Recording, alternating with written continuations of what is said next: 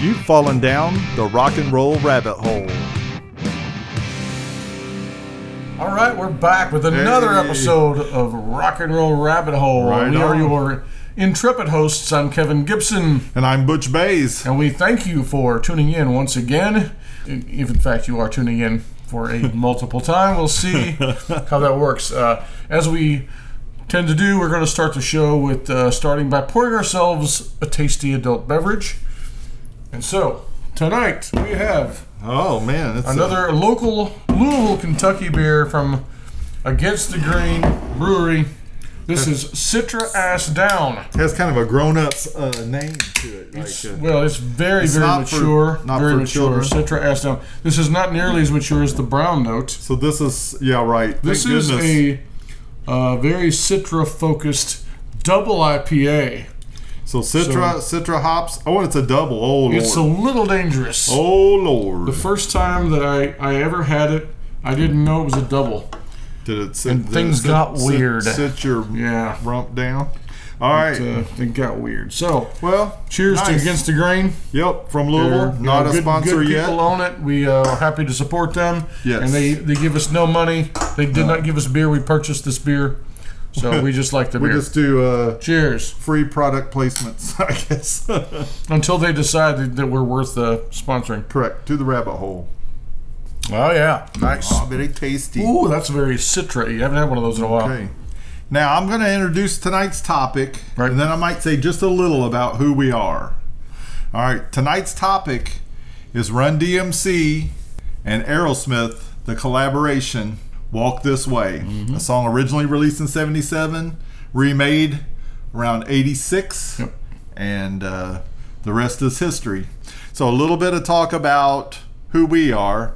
I'm Butch Bays. By day, I do gravestones. I make gravestones. By night, I'm an occasional guitar player, and I'm a rock and roll lover extraordinaire. And we are in a band together. We're in a called band the together. Uncommon Houseflies. I am a writer and author primarily. And I think you're on the doorstep of being upgraded to a C-list local celebrity. I'm trying. When the new book comes out, by the way, I have a new book coming out. We might declare you a C-lister. Maybe I'll be a C. I'm right now maybe a D+. Somewhere between the Barnstable Party and like Big Al's Burritoville Derby extravaganza. You got to be local to get that reference, but that was good. That was good. No less colorful. For our Louisville friends, you're welcome. Right. All right, as we usually start with the tail of the tape after the beverage. All right, Walk This Way was a single by Run DMC with collaboration with Aerosmith from the Raising Hell album. The B-side, curiously, was Walk This Way instrumental. I'd love to hear that. I've never heard either, yeah. But anyway, it was released on July 4th, Independence Day, 1986. It was recorded March 9th of 86, so boy, they didn't take long to get that one out in the public. Let me see here. Songwriters are Steven Tyler and Joe Perry of Aerosmith. Producers, Russell Simmons and the great Rick Rubin. I'm going to say great. And the song went to, here's the chart success of this song. Okay. Australia, number 9. Austria, it went to number 26. Belgium, number 6. Canada, number 6. France went to number 61. Ireland, 12. The Netherlands took it all the way to number 2. Can you imagine going number 2 in the Netherlands? New Zealand, number 1, baby. Norway, number 6. Switzerland, 9. UK, 8.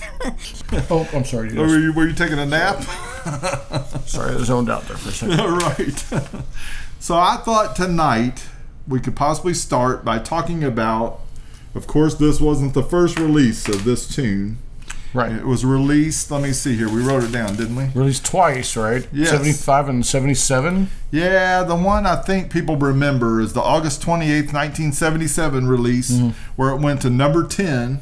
It's on the Toys in the Attic album, which is, I believe, is Aerosmith's third album. Yep, sounds right. And that's when they really hit their stride and became bona fide, legit, major American rock stars. And that's when the drugs... yeah, they got enough money to party favors. Yeah, they had the substance abuse problems, which I think substance, like to say that is kind of like That's such a general term. I know. I mean, I experimented with Silly Putty. Is that? is that? Yeah, I used to do that too. I used to copy Popeye cartoons. Well, there you go. From the newspaper. Oh, I remember that now. Man, I want some more of that crap now. It came in a little egg, right? Oh, boy. We were dating ourselves. We're nerding out bad, yeah. Went to number 7 in Canada on that first run. Yeah. Did you happen to listen to it this week, the original Aerosmith version? I didn't. I only listened to the subsequent version. Man, I'm telling you, the Aerosmith version is... It's great. A beautiful work of art. Well, bad to the bone. And we grew up listening to it as teenagers on WQMF and WLRS. It was ubiquitous. Stations. Is that a word? And it was everywhere. When I started listening, you around the same time you did too, in 82, 83, when we became teenagers. Yeah. It was still being played often. A lot of, Sweet Emotion and a lot of those songs, even though Aerosmith was sort of, I mean, to me, at that age, they had become a thing of the past already. Well, it was... To my perspective. I heard somebody say today they were considered old at the age of like 34 at that time. And in a way, for rock and roll, I guess, ideally, that is old for a rock star. And they were a little bit washed up or at least believed to be. And that's the thing. The perception was, for me, this is this mysterious band. I never bought an Aerosmith album because it was always on the radio. Correct. It was always at the pool. And I always enjoyed it. Right. And I just thought, oh, wow, cool. This is a band that's gone now. I didn't know they were still actually together. We didn't consider that, did we? We thought they were something like from the 60s. There was no Google then. We didn't have any way to look it up to see if they were still producing music. And so it was a whole different era. And so we just were like, okay, well, there's nothing new coming out. They're done. They're gone. It's too bad. We'll always enjoy these songs. Yeah, but they had some great songs, and they had a couple of the songs that defined the 70s. Yes, absolutely. Yes. I mean, that Toys in the Attic album was just like, it was a huge... Really, really and it was amazing. Right there, as disco was taking off, and it was still like, no, rock and roll is still the one here, at that point. I'm telling you, it was huge. And if you want to then flash forward to 86... Now Aerosmith's having problems. Aerosmith's got the Done with Mirrors album out and had gone on a tour and widely considered to be a failure. Yep. I don't know why. I think it's mostly about probably the drugs. And, probably. And they were in a different era. It was the 80s, which then it was all synth.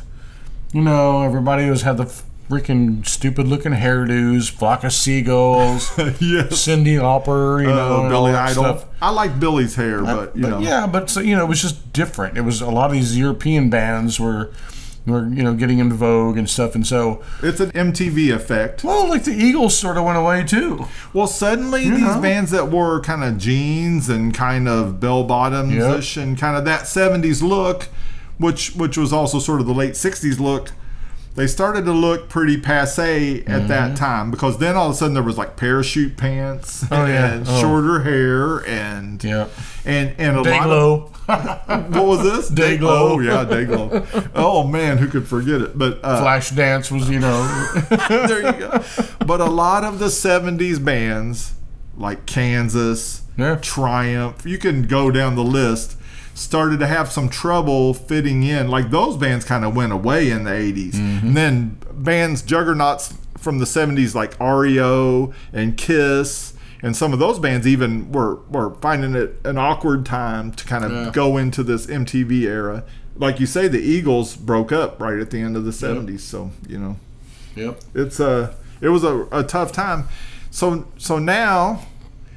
Run DMC. Do you want to cover like how they kind of maybe discovered this song, or do you know much about? Well, it was just a beat. They were going to loop, and they were going to rap about how great they were. They said a lot of times at street parties, park parties, in the urban areas. I guess New York City is kind of where this sprang out of, but they would have that beat going. I think Brooklyn actually was where they were, Hollis, Queens. Sorry, I gotta get that right. But anyway, they said the DJs would spin that record, but they would only let it go. Right. It was just, they would loop it. Yeah, it was like the boom, cha, boom, boom, cha. And then they sometimes let the guitar part go, da-da-da-da, the little hook there. Yep. And then before Steven Tyler comes in, Yep. that's the end of it. Like they go back to the start and hit that beat again. Yep, just loop it over and over, and that's what they were going to record, which is what's cool. I never knew that. No. So I always thought when that came out, I was very uninterested in it.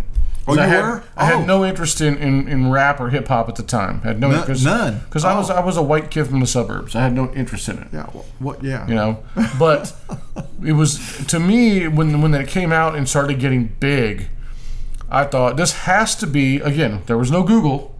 Correct. This has to be a label said, we're going to make you guys do this song together. Correct. Yeah.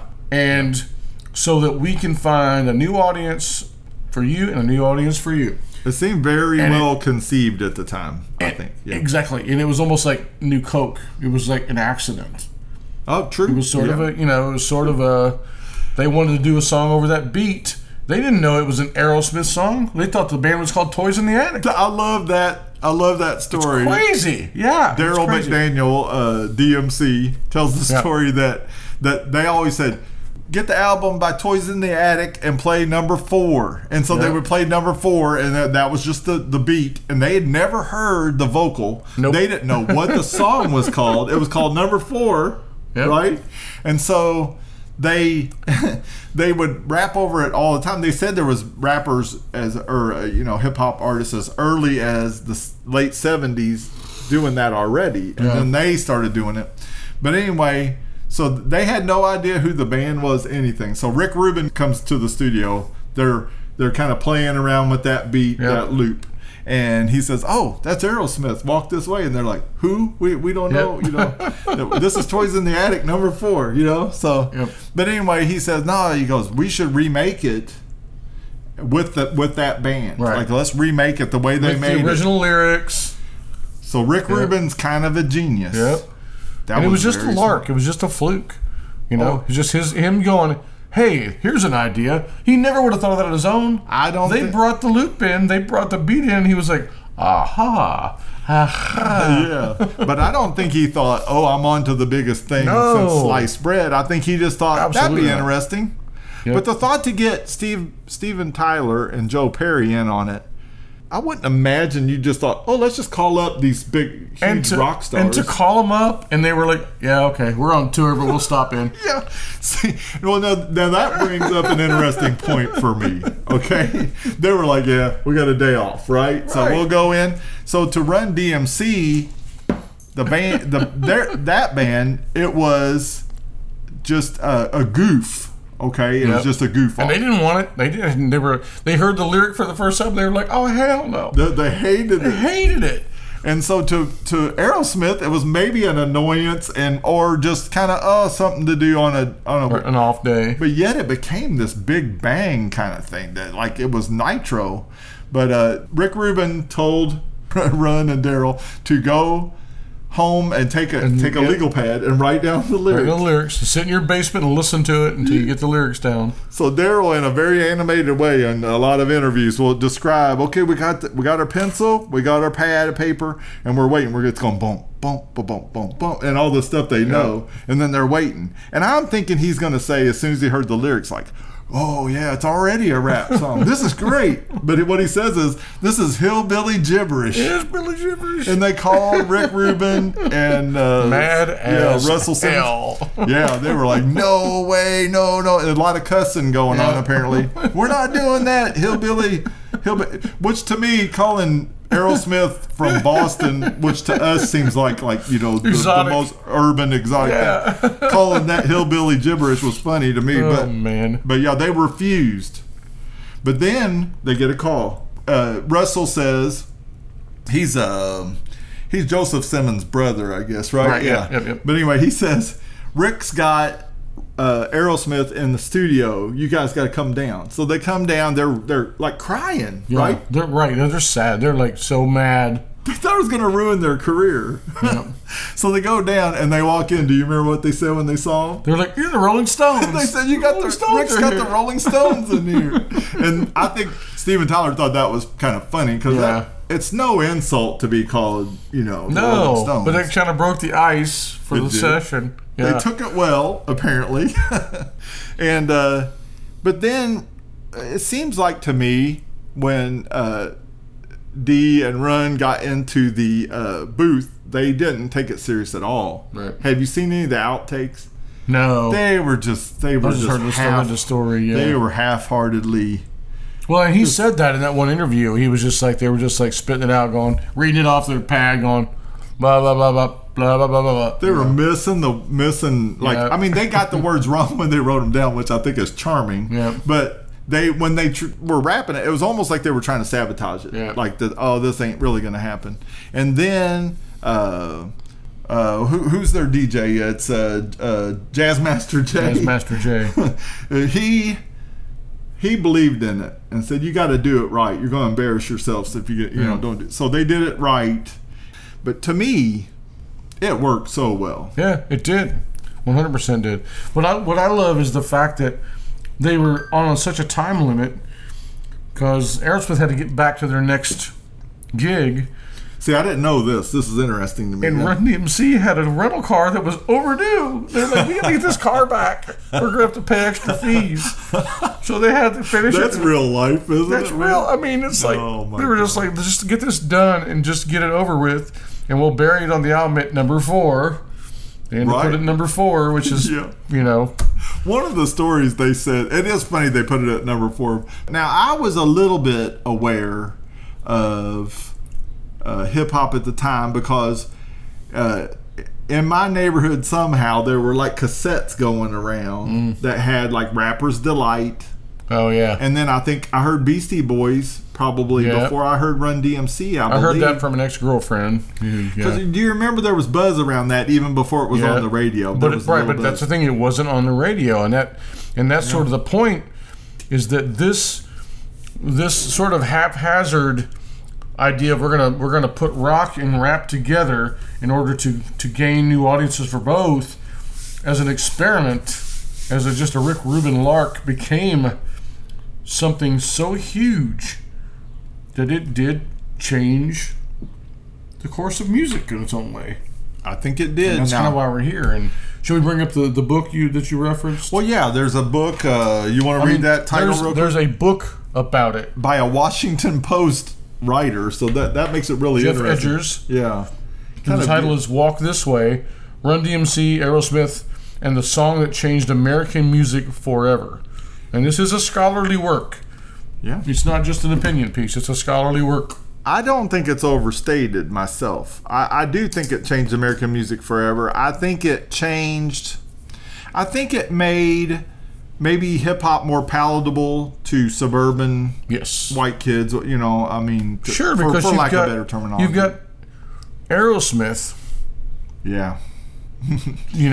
Gods of rock, right? Even though they were in a down period, still. And so now you've got pop country artists rapping. Well, there you go. How many rap breakdowns are there now in pop country songs? Yeah, I know it's. I never believed that would ever happen. But here we are because of that song, that recording of Walk This Way.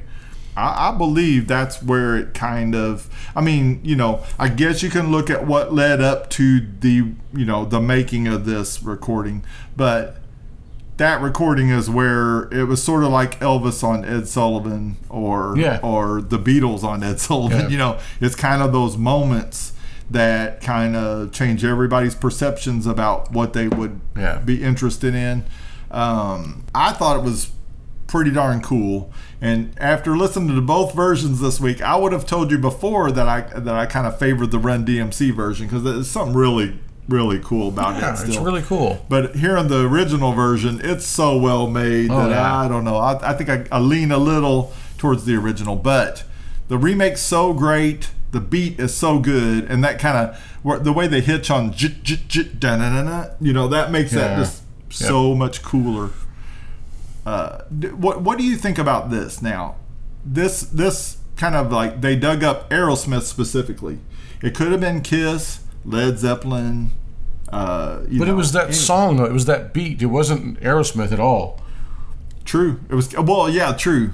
But I mean, like, did they sort of win the lottery in that it brought them into kind of this hipness and coolness? Oh, 100%. It was a very copacetic occurrence. Totally. Very. I mean, so, and I'm gonna do an aside here real quick. Good. So I've seen and sort of thought myself that there are instances where a rock band sort of incorporated rap way before this. Now, I'm glad you're doing this because I have a theory, because I was thinking Walk This Way is sort of already, it lends itself so much to rap because it sort of was rapped originally. And Tyler said to their drummer, his name's he's like, play something with a little funk to it. Joey Kramer. Joey Kramer. So he just played something with a little funk to it, and so he just made it up on the spot, and they built a song around that. Well, yeah, and Joe Perry had a lick. He made it up in Hawaii somehow, But go ahead. And but anyway, if you go back to "Give Peace a Chance," John Lennon sort of raps in that song. Oh, think about the verses.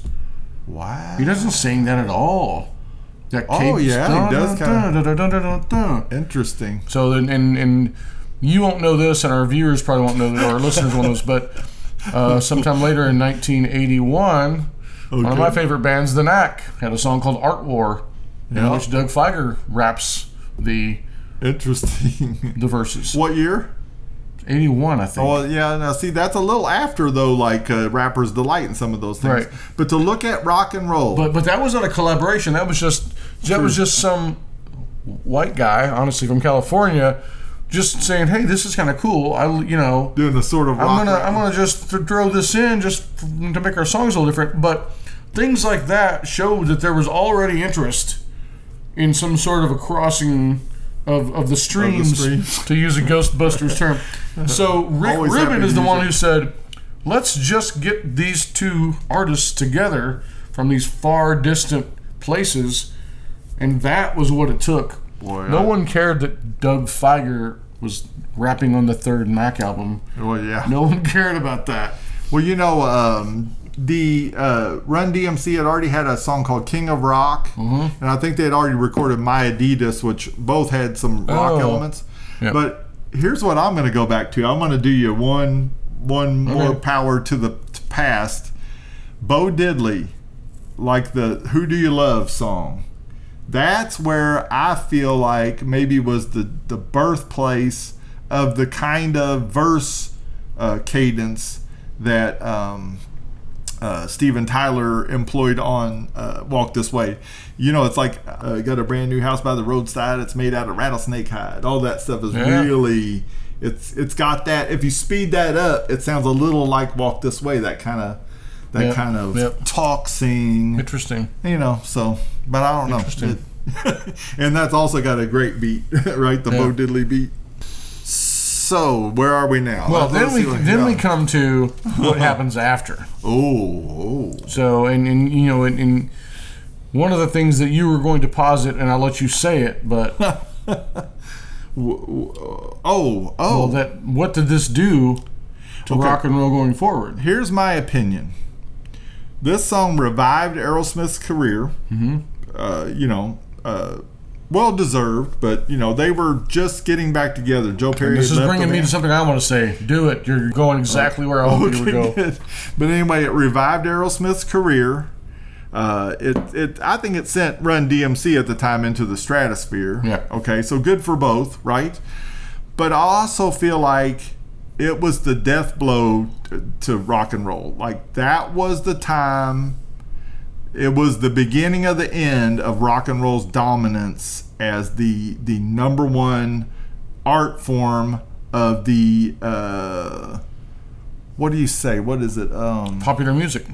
Of popular music and of the disenfranchised. It was the music of rebellion changed hands. There was the passing of the baton between the titans of rock and roll, the American Rolling Stones, to this young, really cool, fresh hip hop somewhat angry band. Yep. All right, go ahead. What do you got with? Well, and to step back just a minute, Sure. You mentioned Rapper's Delight, and those bands from the late 70s and early 80s that were doing hip hop, they were dressing in flamboyant clothes, like they were all like trying to be George Clinton, and True. and they were trying to be Parliament. Jackson 5, Parliament. Yeah, sure. and so Run DMC comes along, and they're wearing black leather, black shades, fedoras, and just they look like the Black Blues Brothers to me. Yes. and they were just like trying to be like tough and like very. There's a lot of hubris into their image and their music. And so that was a whole different thing too, and that was sort of rock and roll. It was very rock. It was sort of like early '60s Beatles with their leather, and And it's a reset, just like Nirvana, just like Guns N' Roses. I think to an extent, just like the Beatles. There's a style that comes out that you know is different, and that is probably going to take over, right? Yep. I'll tell you when I first noticed the style of Run DMC and thought, oh my God, I'm looking at something so different and probably the future, is in the video for Walk This Way. I love the part where they're in the two separate rooms. Right. And Steven Tyler very vigorously breaks into the other room. Right. What a great concept. It was It was so the best metaphor you could ever possibly. Although you probably should have had Run DMC busting into the rock and roll side, because it was more like that. That is a great point. But when they went to the live concert footage and Aerosmith's on stage with Run DMC, when Run DMC's walking down the steps, they show their feet, and they've got those Adidas on with no laces. Yep. And I just thought, oh my God, Yep. Like now. As cool as Aerosmith is, they just got nerdified by that coolness. That's wild. It's a great observation. It was just so crazy different, but... Well, the thing is, like I said, I wasn't interested in it back then. I saw it, but... Well, did you think the Aerosmith parts were cool, or what were your... I was more like... It was the first time I ever saw Steven Tyler in my life. And he's a nut. Right. It was disturbing. Yeah, he's not exactly Buddy Holly or... No. It was like, what the freak is this going on here? And I just when it would come on later, I just would go watch something else, So I went back and watched it. I was like, okay, now I remember why I stopped watching the video. Oh, man. Not that I hated the song at all. No, I understand. I just didn't want to watch the video. I loved that video. I loved it. Well, I enjoyed watching it the other day, when I caught up with it. But at the time, I was a freaking teenager. Oh, okay. Now I've got a really interesting take on this. Yeah.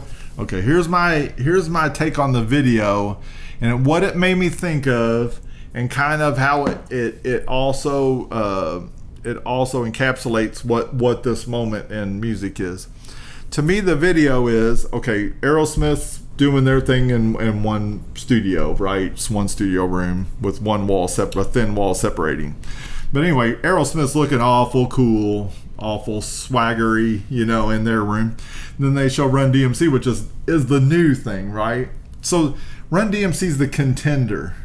Mm-hmm. In a way, you could say, even though Aerosmith was in a downtime, was the heavyweight champion, okay? Because they are a bona fide elite rock guys. They had the resume. They had the resume. They had the hits. They had the limousines, right? Okay?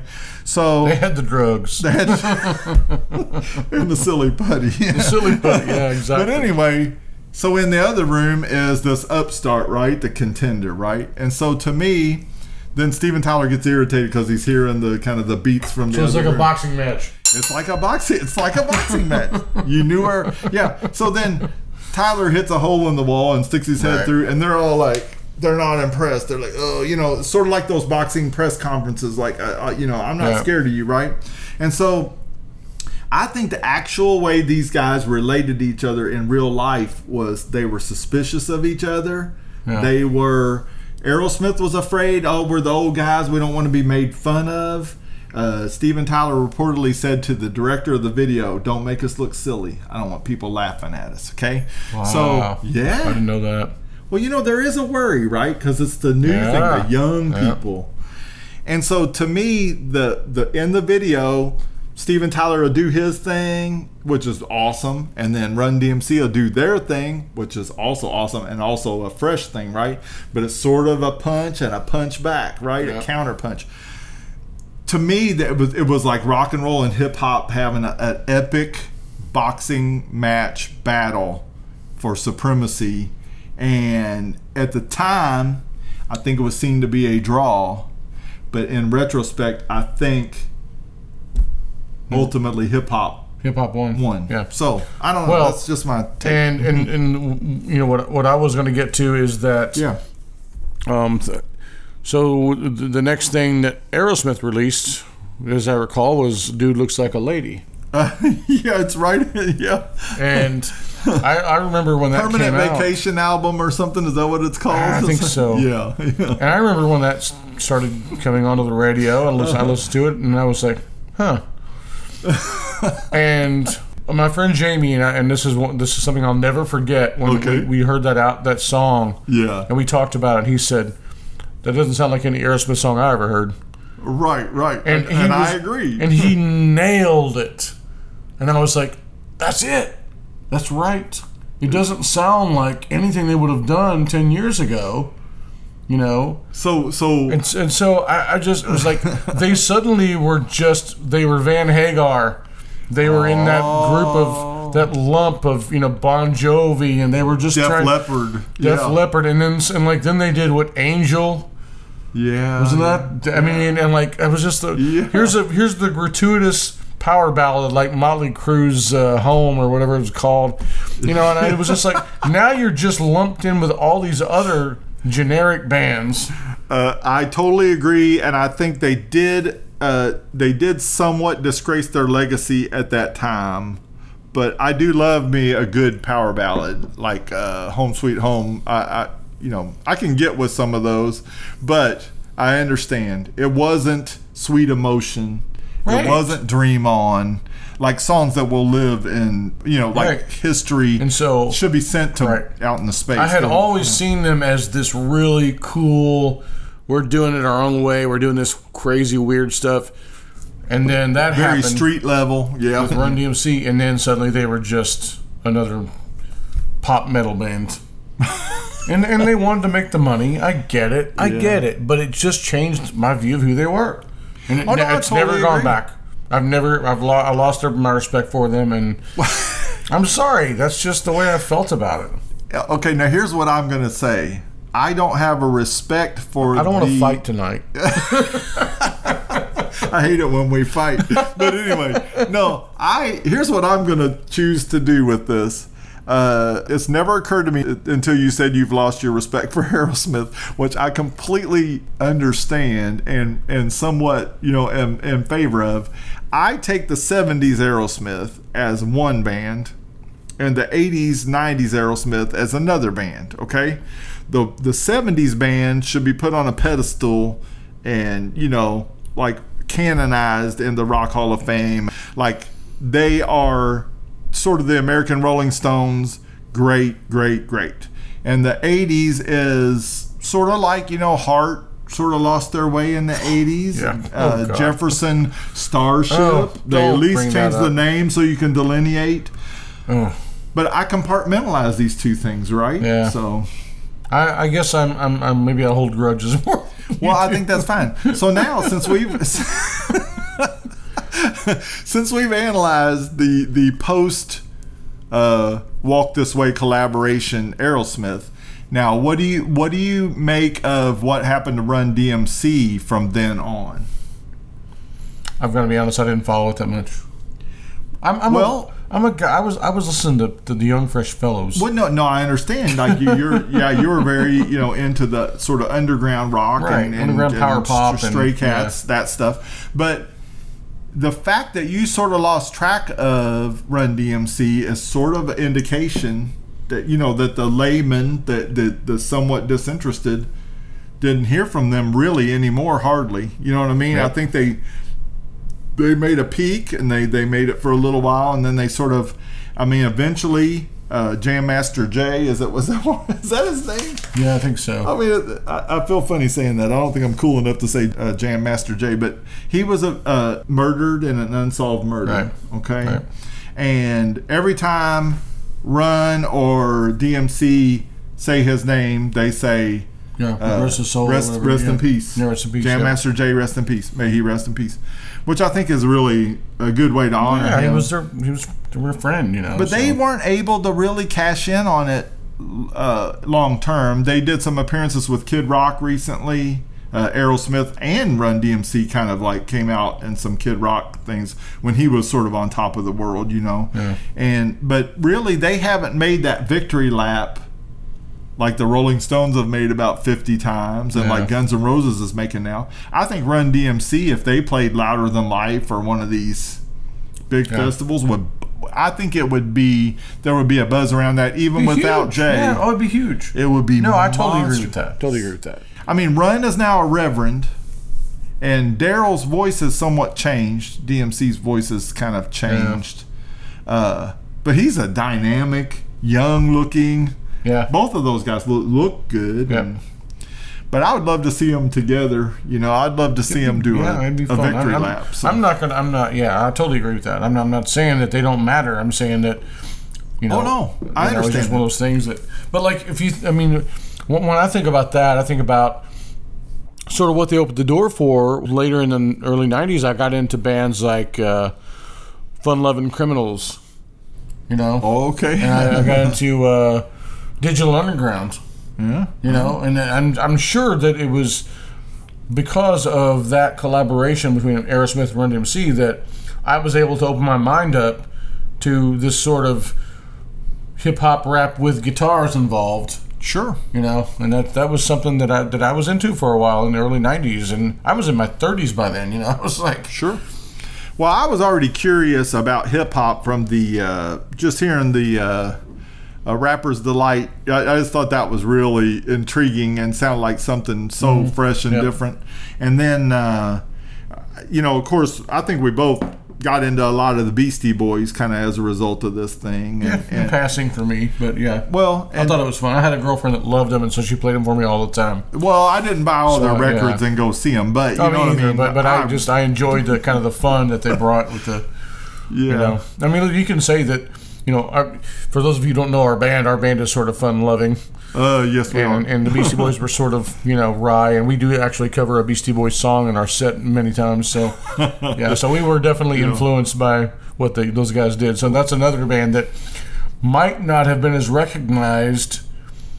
They were in that same time frame. Well, they toured on this album, what was it? A Raising Hell tour. Oh yeah, had LL Cool J and Beastie Boys. So that was a heck of a tour, really. If somebody saw that. LL Cool J. Wow, ladies love Cool James. Is that it? Yep. Oh man, I have no idea. I heard the other day what DMC means, that I don't remember. Maybe if this goes to YouTube, I'll put it on the screen. There you go. But I really have liked Daryl McDaniel's. His interviews have been so He's entertaining. really interesting. Yeah, is that guy? He's very, very well spoken. Effusive. He's effusive, and he's also very honest. He's so honest. He does not try to market anything. He's just saying, "Here's what happened. Here's how I felt. Here's what we felt. Here's what went down." I love that. And he was a big comic book head. Did you know that? He was a big Marvel Universe guy. And he said in his rap lyrics, if you listen, it's all like, I'm going to smash this. I'm going to, everything's like the Pow, biff, bam. You might help me with this. Is it the Incredible Spider-Man? The Amazing Spider-Man. The Amazing Spider-Man. And what's the Hulk? The Incredible Hulk. Incredible Hulk. Okay. And then what are some of the other characters? But he would always use those adjectives. Those superlatives, Yeah, those kind of things. Like everything was, I'm the best this or that. So I think that probably has influenced rap lyrics from then on. So would you consider hip-hop now maybe the new rock and roll or not? I mean... I think it serve the same purpose? To me, it's so splintered. Yeah. Because if you think about like rock and roll was just rock and roll, and there was nothing else sort of even around it back in the late 50s, early 60s. Right. And then by the time this all happened, things were starting to splinter into subcategories. Okay. And then here we are now. It's like if you go to the library and you're like, what book do I want? You know, you don't have like a sign on a shelf that says these are good books. This is local history. This is American culture. This is golf. This is how-to. All right. Music has become that. You go to the library and you have very, very defined subcategories that you choose from. So do you like the whole library, or do you just go to one section? To me, that's what music has become, popular music. Oh, wow. So nothing is dominant like the Beatles. Like, is that what you're saying? Like it's like broken down into. It might be dominant for a time. Little tribes of. It might be dominant for a time, but the Beatles helped create that too. Think of all the different sorts of music they did. True. They influenced the Stones. They influenced the Beach Boys. They influenced almost every band going forward. But it just strikes me that, like, I wonder today, and I love rock and roll through and through, and I hope it would never die. And in my opinion, it's been somewhat driven underground at the moment, because if you name rock bands that are current rock bands, you might say Foo Fighters or something that's already 20 years old. See what I mean? Right. We're not making these stars like we used to pump out. No, I totally agree with you. And rock has become one of those subcategories of popular music or popular culture, or Yeah. But pop music's dominant now, and rap music, I think, has maybe taken the mantle. Maybe so, yeah. Possibly starting with this, of rebellion, of the young, like this. Yeah. What we loved about rock and roll, it was our music, and our parents said turn that down, right? It's part of it. Is like, it was our thing. It was defiant, the Billy Idol fist pump in the air type thing, is kind of a feeling that I think has been turned over to another genre, which is I can't disagree with that. I can't disagree with it. I don't think I'm as impassioned as you are about it. But I'm not going to say I'm completely convinced. Let's just say that you sound convinced.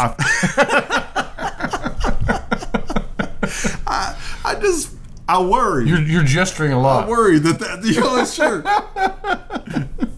I never knew I spoke with my hands so much, but I don't know. It's just something I worry about, because to me, when rock and roll was on top of the world, I was on top of the world. You know what I mean? Sure. I loved that. But and back in the 80s when we were listening to QMF and all the rest, it was one rock song after another, no interruption. Exactly. You would suddenly hear something new, like Martin Briley, "Salt in My Tears." That was rock and roll. Oh, I love that song. Yeah. Then you'd hear Tommy Two Tone and rock Hurt and roll So song, Good. and John Mellencamp. And I listened to some Mellencamp today at work. It's just rock and roll. It's like in Mellencamp, maybe I own one Mellencamp album. Yeah, well, that's another thing. But like you say, Aerosmith was everywhere. You didn't need to buy it. Didn't need to. Yeah, same with Mellencamp. Same with Mellencamp, especially in our region, because he lived about 60 miles from here. So. But like when "Hurt So Good" comes on, I'm going to turn it up. Good. I'm going to turn it up. Good. I'm going to. Would you turn up "Walk This Way" with Run DMC? I would completely turn that up. Probably, yeah. I still think it feels fresh to me. It feels fresh to me. Because, it was fresh, all those years ago. And I'm sorry, but "I Want to Hold Your Hand" still sounds fresh. Oh, well, good. To me, that guitar riff, sure. That had never been done before. That was so different and so weird. I love the Beatles' little growly guitars. But to me, like, this moment in time when rap and rock had their shootout, and sort of this awkward marriage where I think that, there's been reports that on the video shoot that it was pretty frosty, but it kind of thawed a little during the shoot. I just feel like, it was a very interesting time for rock and roll. I'm glad we were of a great age to take this in. And right, a very influential age, but also very observant. Right. I mean, someday, this is history now. This is history book stuff. Like, now that the Washington Post is covering it.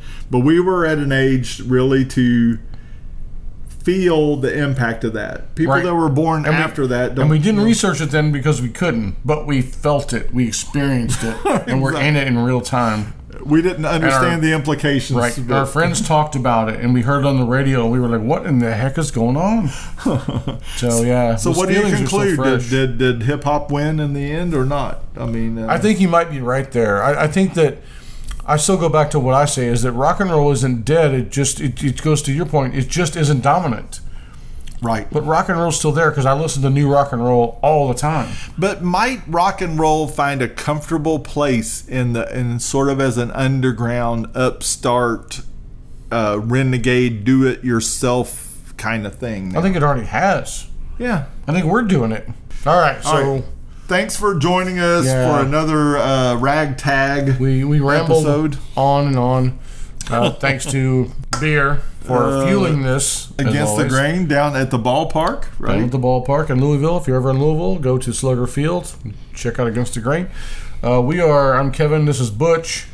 We are going to call it for another episode, and we will be back very soon, we promise. We're going to try to bring you some more good stuff. I'm trying to talk Kevin into covering some more modern tunes, but... Yeah, we'll see. It's going to be interesting. We'll see. I mean, I experimented with Silly Putty. Is that yeah, I used to do that too. I used to copy Popeye cartoons. Oh, there you go. From the newspaper. Oh, I remember that now.